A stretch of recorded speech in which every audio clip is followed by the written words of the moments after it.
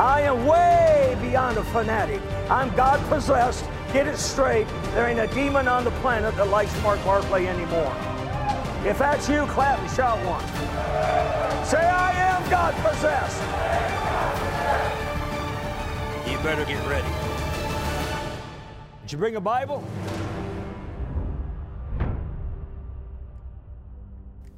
What a tremendous day to be a Christian, and I hope you are one, and if not, ask the Lord to come live in you right now. Call us, and we'll tell you what to do next. And you can change your eternity and your destiny forever. Please do it. Plus, you'll never be sorry that you walked with God and beat all this darkness, all this evil, and be able to live a good life while you're on this planet. Right now, we're in a series called Breaking Soul Ties. I'll hold it up for you in case you want to get it. I recommend that everybody everywhere has this series and listens to it over and again. Why? Because soul ties seem to be one of the number one things that the enemy uses. You get a wrong tied soul to another, it's disastrous. Plus, in this series, we're teaching on how does a human stop from vexing his own soul. Most people live with a vexed soul. They kind of do it to themselves. There's a way out of that. I teach it in the series, and so I'll teach it here some on the telecast. I want you to get it all. That's why I'm here. Pray for us, will you? If you can send a letter, a testimony. We love testimonies. Send some financial seed. You don't have to, but when you do, it's a great blessing. Get your Bible and get some notes and get ready.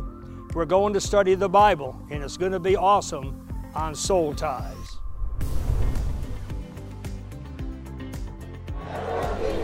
And no matter what my circumstances say, today I'm a believer. Therefore, I'm a receiver. I do believe that I will receive absolutely everything that God has for me today. In Jesus' name, I want to hear a war cry. Shout once. Let me hear you. Yes. If that don't scare the devil, he's dumber than we think he is. He probably is anyhow. Hey, give a good hand clap. See this camera right over here? Give a good hand clap for everyone joining us right now by television. Do it. Come on. Thank God for every one of you. Glory be to God. We're so glad for you. Thank you for being part of the kingdom of God and part of our lives. We love you. Amen.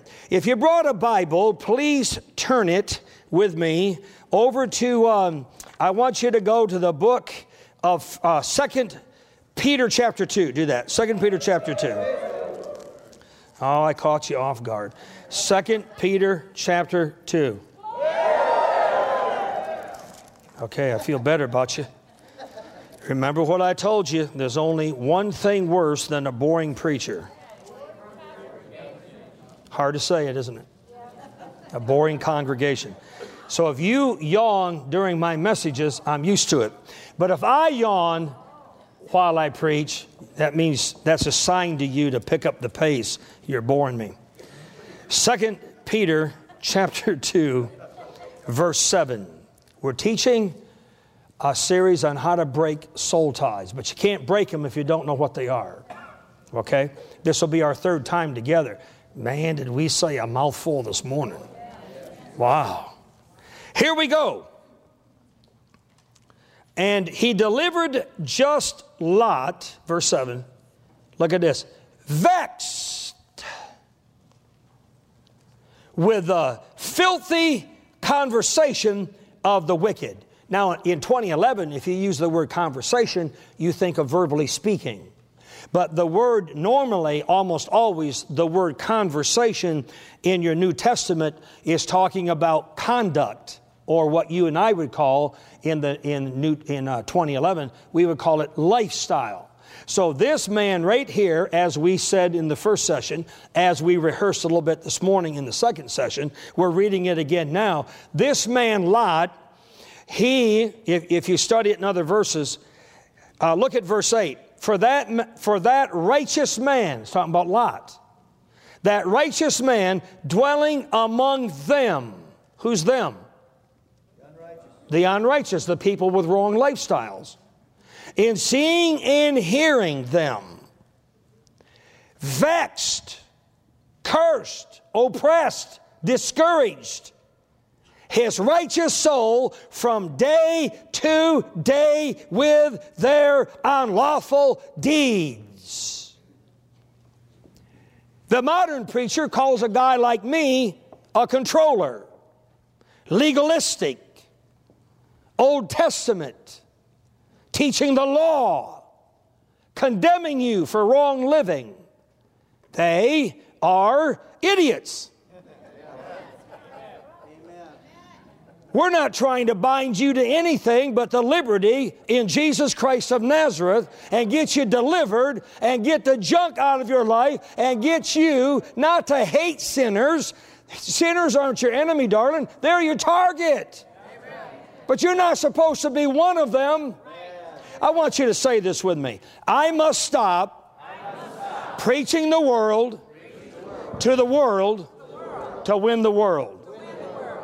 It's failing. The church is preaching worldly stuff. Down talking, down dressing, turning the church into nightclubs. All with the idea that if we preach the world to the world, if we do what the world likes, maybe we'll attract the world. But so then what? You're worldly, you dress worldly, you talk worldly, you pierce worldly, you tat worldly, you spit, you sip. Why do you want to attract sinners? What are you going to do once you get them? Hide all that stuff you did to bring them here? Dr. Summerall, he's now in heaven, he had a really cool phrase. He said, whatever trumpets you blow to get them, you better keep blowing on the same trumpet to keep them. No, we're preaching the gospel. The good news of healing and deliverance, separation from sin, amen, bondages broken, habits broken, vices broken, so you can live without the pain and the ugliness. Look at that verse again. This righteous man, Lot, by listening, I better just read it again. I don't know. I don't think some of you followed me.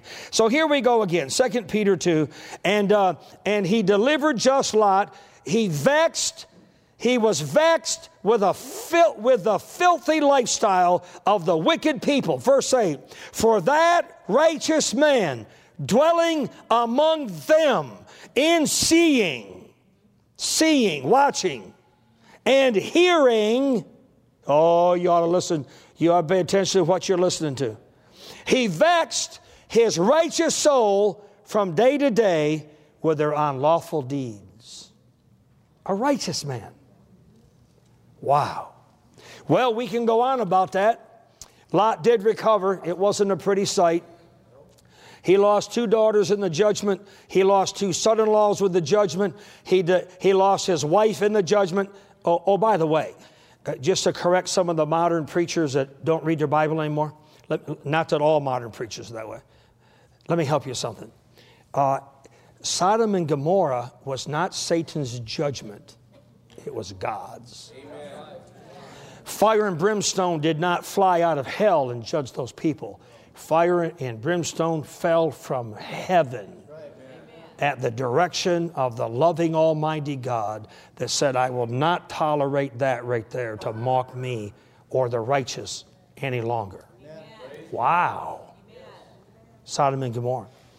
The 2 daughters that Lot did get out, they were virgins. They got him drunk.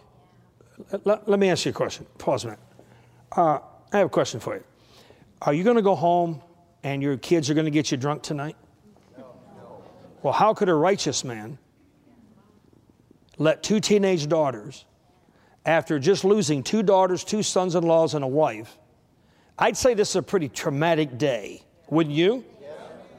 And to see the whole cities destroyed, and you don't look back, you just keep on marching until it's done sizzling. And your 2 teenage daughters, or young daughters, or virgin, whatever age they were, they talk you into drinking, and you drink too much and you get drunk so they can sleep with you. That was their motive. There's nobody left. We must replenish the earth. We have no man. All the humans just died. And so if we don't sleep with our dad and become impregnated by him, how would we have a man? How would we go on? And the Bible says that was their motive. Now, does that not strike you as, Weird. Wild. Someone said sick. But you see, I'm telling you, Lot didn't vex his righteous soul because in the beginning he did any of that stuff. He just run around with those who did.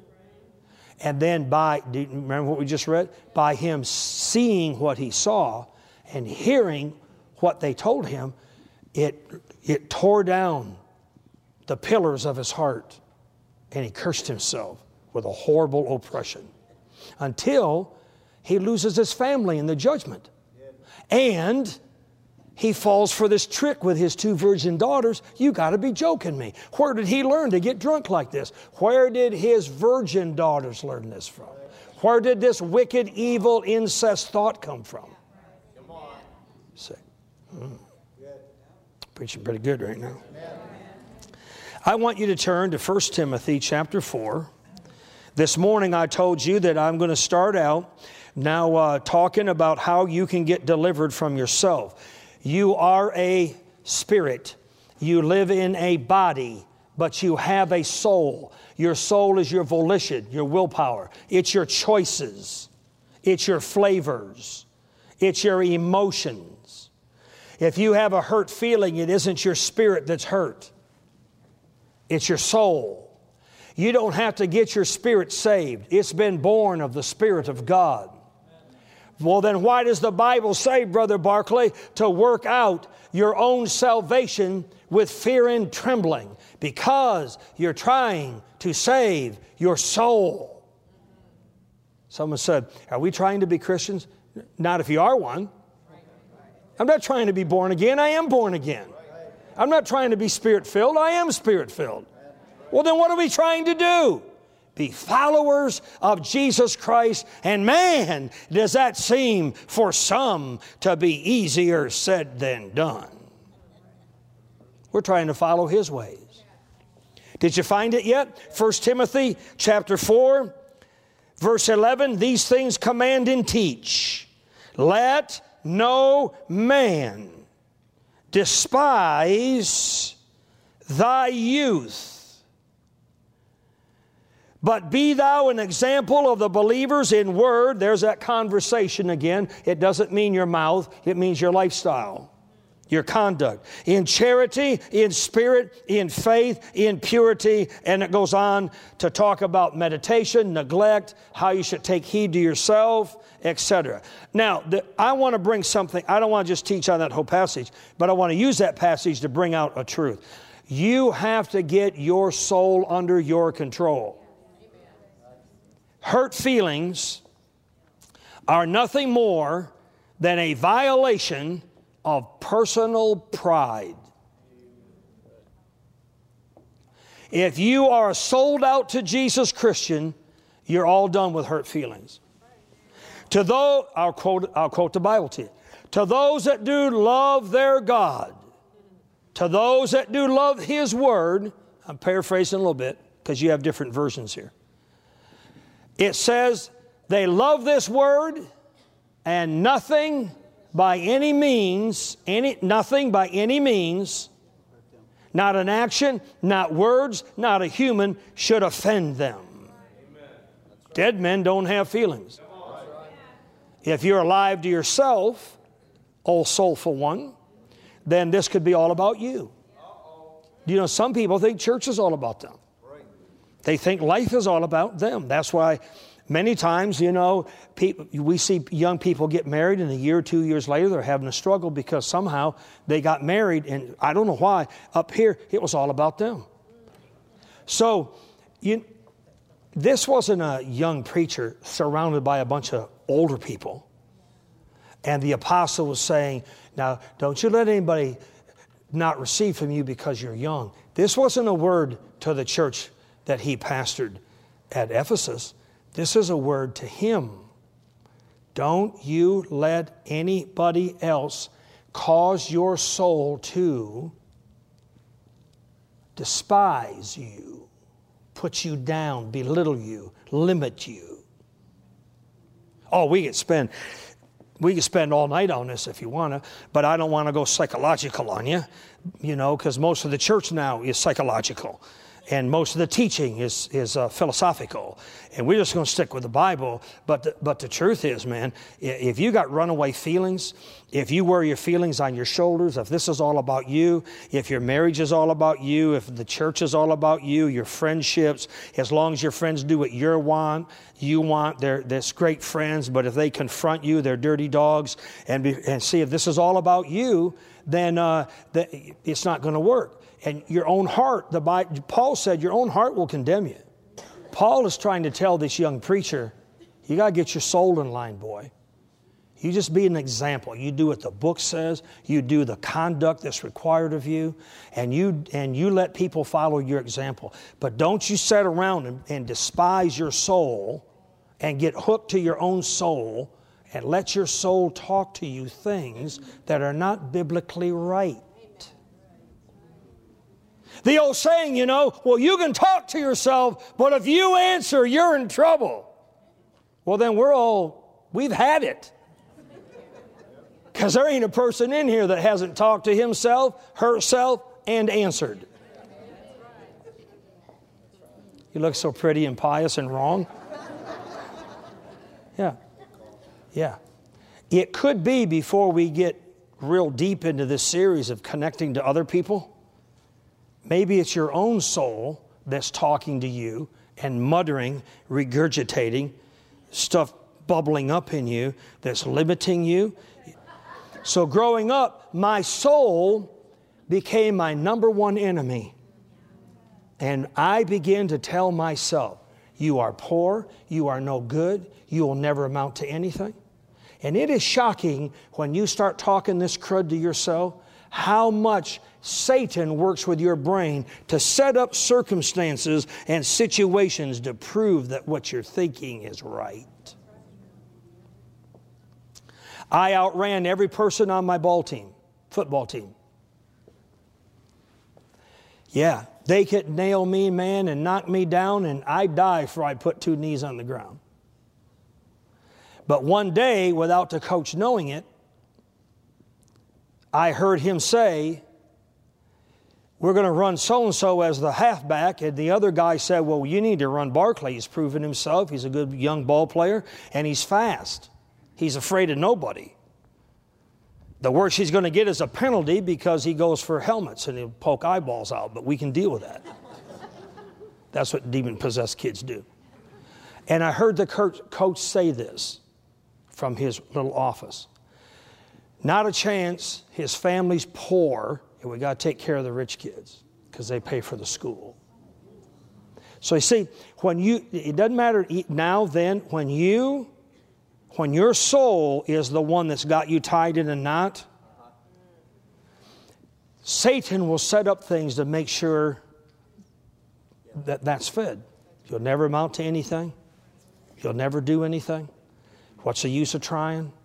See, being blockaded again. They admit I'm better than the others, but I'm not going to get to play. I did get to play. But, I'm just saying. So that matches that soul thing, and it ties you up, man. You got a big knot.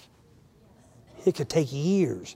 You ever get a really tight knot in a shoestring or a piece of string or a shoelace or something, and then you pull it tight, and then it gets wet, and man, it takes a while, especially if it's like, buckskin or something or leather, and it starts to dry. And man, you got yourself a knot, man. It is. You don't just say, I think I'll take it out, like pull the string of a bow. Woo, free from that.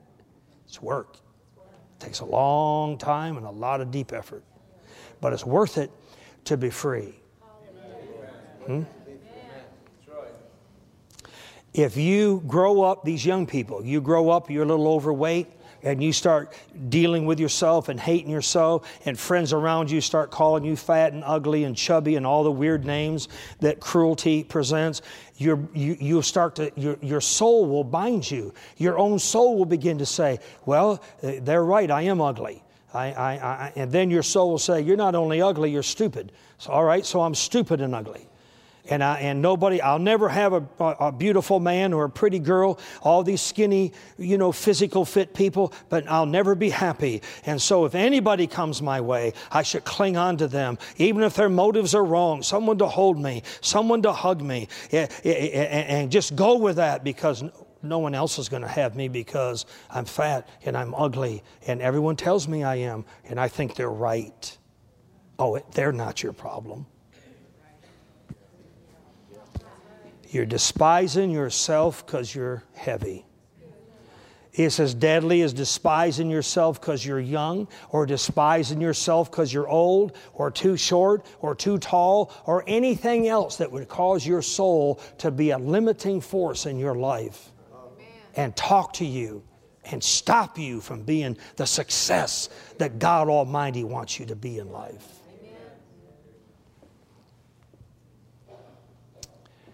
Can you say amen? Amen.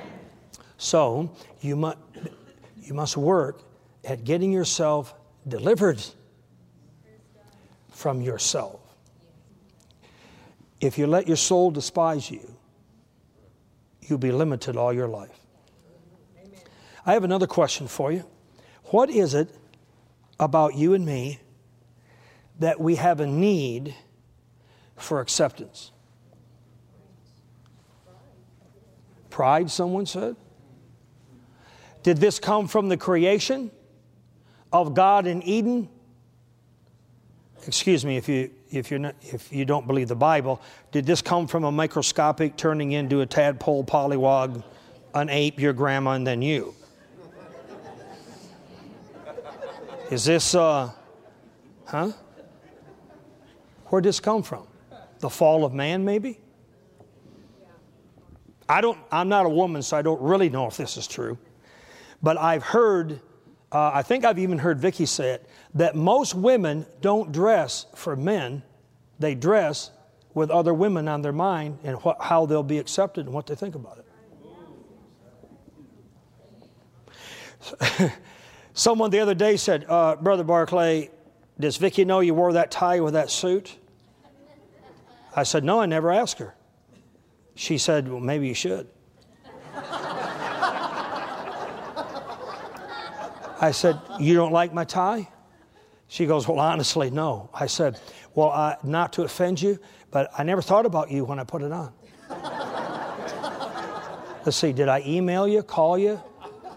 Oh, I know. I'm going to run into Sister so-and-so, and it's really important to me that she approves of my tie selection. So rather than have her confront me, I'll take a picture, with my iPhone, and I'll shoot it to her. And then if she approves of it and she'll be happy with me that it matches my gear, I'll wear it. But if not, it would crush me to think that in her opinion it's a wrong tie choice. Someone said, does Vicki pick out your stuff for you? I said, no, you pick out her own stuff. I wear my stuff. She wears her stuff. Neither one of us are cross-dressers.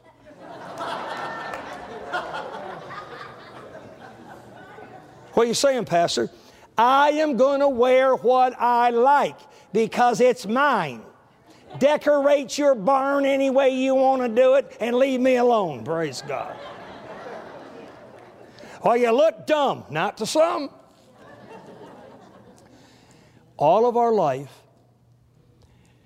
we have other people, our whole system, I'm sorry to say it, it's sickening, that even the church system is based on people's approval. I know there's a place for approval, to get your parents' approval, to get your pastor approval, to show yourself approved unto God because I understand that. But I'm not.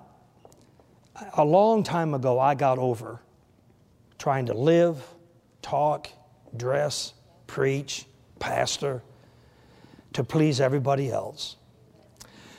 One of my fathers, Dr. Summerall, always said this: my happiness is not in another man's head. No. Now, we're not these cold-hearted preachers, honestly, we're human. We like to be accepted. We just can't sell into it. So, in this aspect, you're no different than me or any other human. We've been pre-programmed for acceptance. It's vicious. That's why it ends up that a lot of people vex their soul. They oppress themselves because they despise themselves with every little rejection, every little friend that turns them away. Anytime someone tells you off, anytime you don't please your little group, your little clique, your little circle, oh man, we go into these withdrawal symptoms. Before you know it, we have an inferiority complex.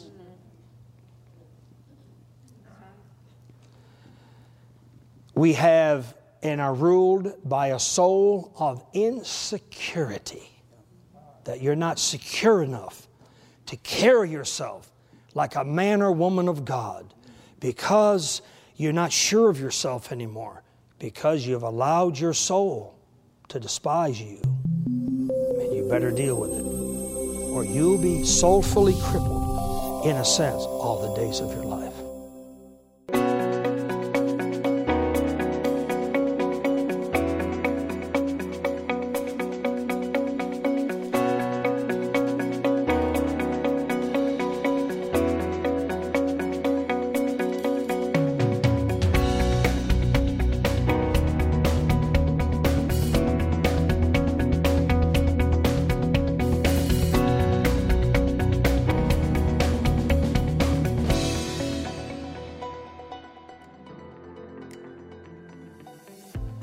I absolutely love bringing the Word of God to you like this.